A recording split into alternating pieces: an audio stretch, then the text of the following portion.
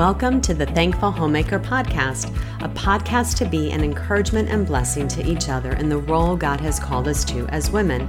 I'm so thankful you stopped by, so grab yourself a coffee or tea and sit with me a bit as we talk about how God's Word impacts every area of our lives as Christian women. Hello, friend. I'm Marcy Farrell from ThankfulHomemaker.com, and I'm so glad to be with you today. We are continuing to work through our series on the Sermon on the Mount, and today we find ourselves where Jesus is teaching his disciples what it looks like to fast in a way that honors the Lord. So we're working today through Matthew chapter 6, verses 16 to 18. We're on episode 129, and it's titled Fasting for the Glory of God. So fasting, it's just one of those spiritual disciplines that seems to be overlooked the most, or at least maybe not talked about as much. I did a series on the podcast a couple years ago on the spiritual disciplines, and fasting was one that I personally was weak in. So I was so thankful to spend some time studying through this important and often forgotten spiritual discipline. I was just going to pull a few thoughts from the episode I did on fasting, and I'll link to it in the show notes if you want to listen into the whole episode. My hope is to have these two episodes on fasting work well together and not overlap. So fasting basically is when we voluntarily abstain from food for a spiritual purpose. It can be denying ourselves the enjoyment of other things too, but And that really can be a help if you have a medical condition and you can't abstain from food. But primarily, fasting is focused on food. And fasting is just a way to remind us that everything we truly need is found in Christ and in Him alone. Jesus fasted, and He expected that His followers would fast too. The Day of Atonement was the only biblically commanded fast in the Bible in the Old Testament. But we do read many other places in Scripture where God's people fasted. In the Old Testament, we see fasting was associated with seeking God's protection or deliverance. We see it for guidance when making a decision or determining which course of action to take. We know Queen Esther called for a fast as she prepared to enter into the presence of King Xerxes. We read in Esther chapter 4, 16 to 17, "Go gather all the Jews to be found in Susa and hold a fast on my behalf, and do not eat or drink for 3 days, night or day. I and my young women will also fast as you do. Then I will go to the king, though it is against the law, and if I perish, I perish." Mordecai then went away and did everything as Esther had ordered him. J.C. Ryle stated, and as we're kind of getting in the introduction here, I just want to give us a good foundation for this before we get into the scriptures. J.C. Ryle stated, "Fasting or occasional abstinence from food in order to bring the body into subjection to the spirit is a practice frequently mentioned in the Bible, generally in connection with prayer. David fasted when his child was sick. That's 2 Samuel 12:16. Daniel fasted when he sought special light from God. That's Daniel 9:3. Paul and Barnabas fasted when they appointed elders. That's Acts 14:23. Esther fasted before going into King Ahasuerus. That's Esther 4:16. He says it's a subject about which we find no direct command in the New Testament. It seems to be left to everyone's discretion whether he will fast or not. In this absence of direct command, we may see great wisdom. He says, many a poor man never has enough to eat, and it would be an insult to tell him to fast. Many sick people can hardly be kept well with the closest attention to diet, and could not fast without bringing on illness. It is a matter in which each person must be persuaded in their own mind, and not rashly condemn others who do not agree. One thing only must never be forgotten. He says those who fast should do it quietly, secretly, and without ostentation. Let them not, quote, show men they are fasting. Let them not fast to man, but to God, end quote there. It's almost like I could just end the whole episode there, but we're going to continue through it and hopefully be a little more encouraging and give you some insight. So our verses today continue through a section that we've been working through Matthew in chapter 6 on not being a hypocrite. And we already worked through giving. In the last episode, we worked through the Lord's Prayer. And now Jesus is teaching his disciples how not to be a hypocrite when you fast. So let me read our verses today. So again, we're in Matthew chapter 6, just verses 16 to 18. And when you fast, do not look gloomy like the hypocrites, for they disfigure their faces, that their fasting may be seen by others. Truly I say to you, they have received their reward. But when you fast, anoint your head and wash your face, that your fasting may not be seen by others, but by your Father who is in secret, and your Father who sees in secret will reward you." So we discussed last episode the proper pattern for prayer as we work through the Lord's Prayer. And this discipline of fasting goes hand in hand with prayer. And just like we talked about proper giving, just like giving and prayer, there's a right way and a wrong way. So today we're going to work through that. And if you're new here and you're just catching this episode, you can find all of my podcasts at my home on the web at thankfulhomemaker.com. When you get there in the main menu, hit the podcast app, or the podcast tab, I should say, on the blog. But also you can find, if you're just looking for these Sermon on the Mount episodes, if you hover over the tab on Christian Living, a little menu will drop down and you can click on the Sermon on the Mount episodes there. Just wanted to state that because I kind of forget about that. So just so you can find all the other episodes. So let's begin with Matthew chapter 6, just verse 16. And that reads, "And when you fast, do not look gloomy like the hypocrites, for they disfigure their faces, that their fasting may be seen by others. Truly I say to you, they have received their reward." So we start verse 16 with the words, "and when." So it's not if you fast, but when you fast. So Jesus is assuming we will fast. It is not a command here, but it's assumed. He tells us in Matthew chapter 9, verses 14 to 15, "Then the disciples of John came to him, saying, 'Why do we and the Pharisees fast, but your disciples do not fast?' And Jesus said to them, 'Can the wedding guests mourn as long as the bridegroom is with them? The days will come when the bridegroom is taken away from them, and then they will fast.'" So the time to fast is now, as it states in verse 15 above. Our bridegroom has been taken away from us, and we so desire and look for his return to make things right and new. And Jesus here is giving specific instructions on what to do when we fast and what not to do. Again, he's assuming we're going to fast, just as he assumed we're going to pray. We have no issue with knowing we need to pray, and it's probably pretty rare for a believer to go a day without prayer. But fasting is another story. We may find ourselves never fasting in our walk with the Lord. And just to be clear here, we're talking about fasting for spiritual purposes. This is not about weight loss. This is not intermittent fasting. So we're told not to be like the hypocrites. And we've discussed in previous episodes that a hypocrite is an actor. They may look like they're mournful or repentant, but they're not. They're putting a mask on. They're being a hypocrite. They want others to think they are more spiritual and mournful over their sin, so they made it very obvious they were fasting. But what they were doing really is just looking more spiritual than they truly were. They wanted others to see them, so they didn't wash their faces and they disfigured their faces. And I'm really trying to picture in my mind what that looks like. But basically, they just look miserable and sad, and others would know they were fasting and think of them as these wonderfully spiritual people. Martin Lloyd-Jones stated this. He said, "Look at him. Look at what he's sacrificing and suffering for the sake of his devotion to God. Our Lord condemns that root and branch. Any announcing of the fact of what we are doing or calling attention to it is something which is utterly reprehensible to him, as it was in the case of prayer and of almsgiving. It is exactly the same principle. You must not sound a trumpet proclaiming the things you are going to do. You must not stand at the street corners or in a prominent place in the synagogue when you pray. And in the same way, you must not call attention to the fact that you are fasting.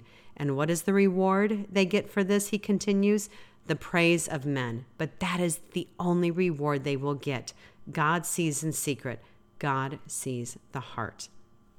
So let me read verses 16 and 17 in Matthew chapter 6 here as we move forward. "But when you fast, anoint your head and wash your face, that your fasting may not be seen by others, but by your Father who is in secret, and your Father who sees in secret will reward you." So these were normal things everyone did. Jesus is just telling us to go about looking like we normally do and go about our day as normal, so not to draw attention to ourselves. This is another one I want to share from Martin Lloyd-Jones, because It's really good. And I know it's probably a struggle for all of us. And if not just necessarily in the area of fasting, but in all areas of our life. He said, our Lord's principle is always this: forget other people altogether. In order to avoid looking sad, don't put a grin on your face. Forget your face. Forget yourself. Forget other people altogether. It is this interest in the opinions of other people that is so wrong. Don't worry about the impression you are making. Just forget yourself and give yourself entirely to God. Be concerned only about God and about pleasing Him. Be concerned only about His honor and His glory. Again, I've said this before, but Martin Lloyd-Jones' book, it's his series of sermons, and when he was in the Sermon on the Mount, it's called Studies in the Sermon on the Mount. It's just a resource that you need to put on your wish list, or if you can afford it now, get it on your library and just utilize it and read through it and read through these chapters in Matthew. So, friends, when our focus is fully and wholly on pleasing God and to bring glory to His name, we're going to know how to act and respond and how to look, because we're doing it all to the glory of God. John Piper adds here, he says, few things feel more gratifying to the heart of fallen man than being made much of for our accomplishments, especially our moral and religious accomplishments. All of this we are prone to do because of our seemingly insatiable appetite for the praise of men.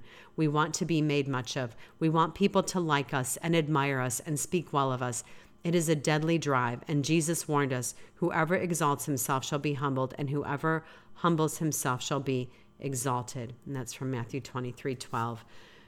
So when we fast, we're doing so for the purpose of prayer and repentance and petition. It's a reminder to us that we don't live by bread alone, and as our body grows weak, our spirit remembers we don't live by our own strength. Our fasting is done to nourish our hunger for God and to diminish our hunger for the world. So as a true born-again believer, we can't be a full hypocrite, but we are able to act like a hypocrite when we put on a show to live for a human audience. The Bible mentions times of corporate fasting. So there are times others are going to know that we're fasting. If you're fasting in your home, your family's most likely going to know because you're missing meal times. You may be fasting as a whole church family together. So people are going to know, and that's just a reality. But only God and you know your true motives. So just thinking of questions here, like, is it enough for you that God only knows, that He is your reward? Is that enough for you? Those are just things to ask ourselves. John Piper adds, he says, doing right just because it is right is not the Christian ideal. Doing right to enlarge our delight in God is. He says, so for the sake of your own soul and in response to Jesus and for the advancement of God's supremacy in all things, for the joy of all peoples, comb your hair and wash your face, and let the Father who sees in secret observe how hungry you are for Him with fasting. The Father who sees in secret is brimming with rewards for your joy and for His glory. There's a devotional I want to read to you. It's by F.B. Meyer, who I really appreciate. I just have really appreciated his writings. And it's called Our Daily Homily.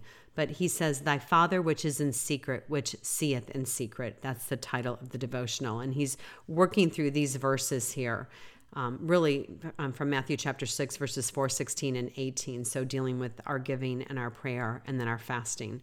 So he says, how fondly Jesus repeats these words. Though compelled to live so much in the public gaze of men, his heart was always sighing for the secret place of fellowship with his Father who waited for him there. Of course, the main objective of those paragraphs was to withdraw his disciples from the excessive outwardness of the age in which he spoke, and which necessarily detracted from the singleness, directness, and simplicity of the religious life. It is impossible to perform our religious duties before men without insensibly considering what impression we are producing and how far their estimation of us is being enhanced. And in so far as we seek these things, the stream is contaminated with mud and silt and becomes turbid. We have just as much religious life as we show to God in secret. Just that, no less, no more. Whatever is not wrought between thee and God, with no record but his eye, is chaff which the wind driveth away. He says, here is a test for our alms, our prayers, and our fasting from sin and self-indulgence. If we do any of these to maintain or increase the consideration that men may have of us, they count for nothing in the eve of God. But whatever is done for him alone will secure his inevitable notice and reward. Dwell on that very definite assurance. Shall recompense thee. There is no doubt about it. For every petition breathed into his ear, for every sigh and tear, for every abstinence from sin and self, there will be a certain recompense after the divine measure. Such seeds shall have a prolific harvest. Seek then the secret place where prying eyes cannot follow and curious ears cannot overhear. So, my friend, the purpose of fasting is to change our hearts. It changes and strengthens our prayer life. It causes us to pray in earnest. It's not a way to persuade God to do things our way. And if you want more on fasting, because I get more practical in it, please give episode 61 a listen. It's called Fasting, Hungering for God. I'll link to it in the show notes. You can search it on your podcast app, wherever you're listening into Thankful Homemaker. And I also link, and I'll put it in this one too, to an excellent short read. It's in PDF form from John MacArthur on this particular text that I encourage you to read. And all that will be in the show notes, so you don't have to remember all that. But let me leave with this quote from Donald Whitney. And this is from his most excellent book titled Spiritual Disciplines for the Christian Life. And if fasting is something you want to become a little more knowledgeable about, or determine that you really see a need in your life where you need to fast, that you need to spend time with the Lord in prayer and seek his petition on this. And maybe there's areas you need to repent or you need wisdom, whatever that might be. Donald Whitney's book and his chapter on fasting is so helpful. So he says, there is no doubt that God has often crowned fasting with extraordinary blessings. Biblical, historical, and contemporary testimonies bear witness to God's delight in providing unusual blessings to those who fast. But we should be careful not to develop what Martin Lloyd-Jones called a mechanical view of fasting. This is important. I'm plugging in here, but this is important, so listen. So again, I'm just going to repeat that sentence. But we should be careful not to develop what Martin Lloyd-Jones called a mechanical view of fasting. That is believing that if we will fast, God is obligated to give us what we ask. We cannot manipulate God to do our bidding by fasting any more than we can by any other means. As with prayer, we fast and hope that by his grace, God will bless us as we desire. When our fast, if rightly motivated, we can be sure God will bless us and do so in the way infinite wisdom knows is best, even if it is not in the way we wanted. So I pray, friends, that and I always think of the title of John Piper's book on fasting is so appropriately titled. It's called Hunger for God. This is the purpose of fasting, to long for the fullness and presence of Jesus in our lives, to hunger for God more than the food that he made for us to live on. So, my dear friend, in Christ, we have tasted and seen that the Lord is good. And my hope is that we're going to continue to yearn for more of him as we practice, without hypocrisy, our giving and praying and fasting before him. Because truly, Jesus is enough always. I am so grateful for you, my friend, for being here. This episode and the previous one I did a while back on fasting, they do go hand in hand together. And you'll find those show notes and the link to the other episode and all the scripture references and quotes and all that good stuff in the show notes at the blog at thankfulhomemaker.com. Our next time together in the Sermon on the Mount series is going to take us into Matthew chapter 6, verses 19 to 24, where we're going to work through together what it means and looks like to lay up our treasures in heaven. These last sections we're coming to in Matthew 6, they're some of my favorites because it reminds me that if I truly treasure God, then why do I worry? Oh my goodness. So we're moving into treasure and trust, and I am so grateful to dig in here with you all soon. And I do pray, my dear friend, that you have a very blessed week.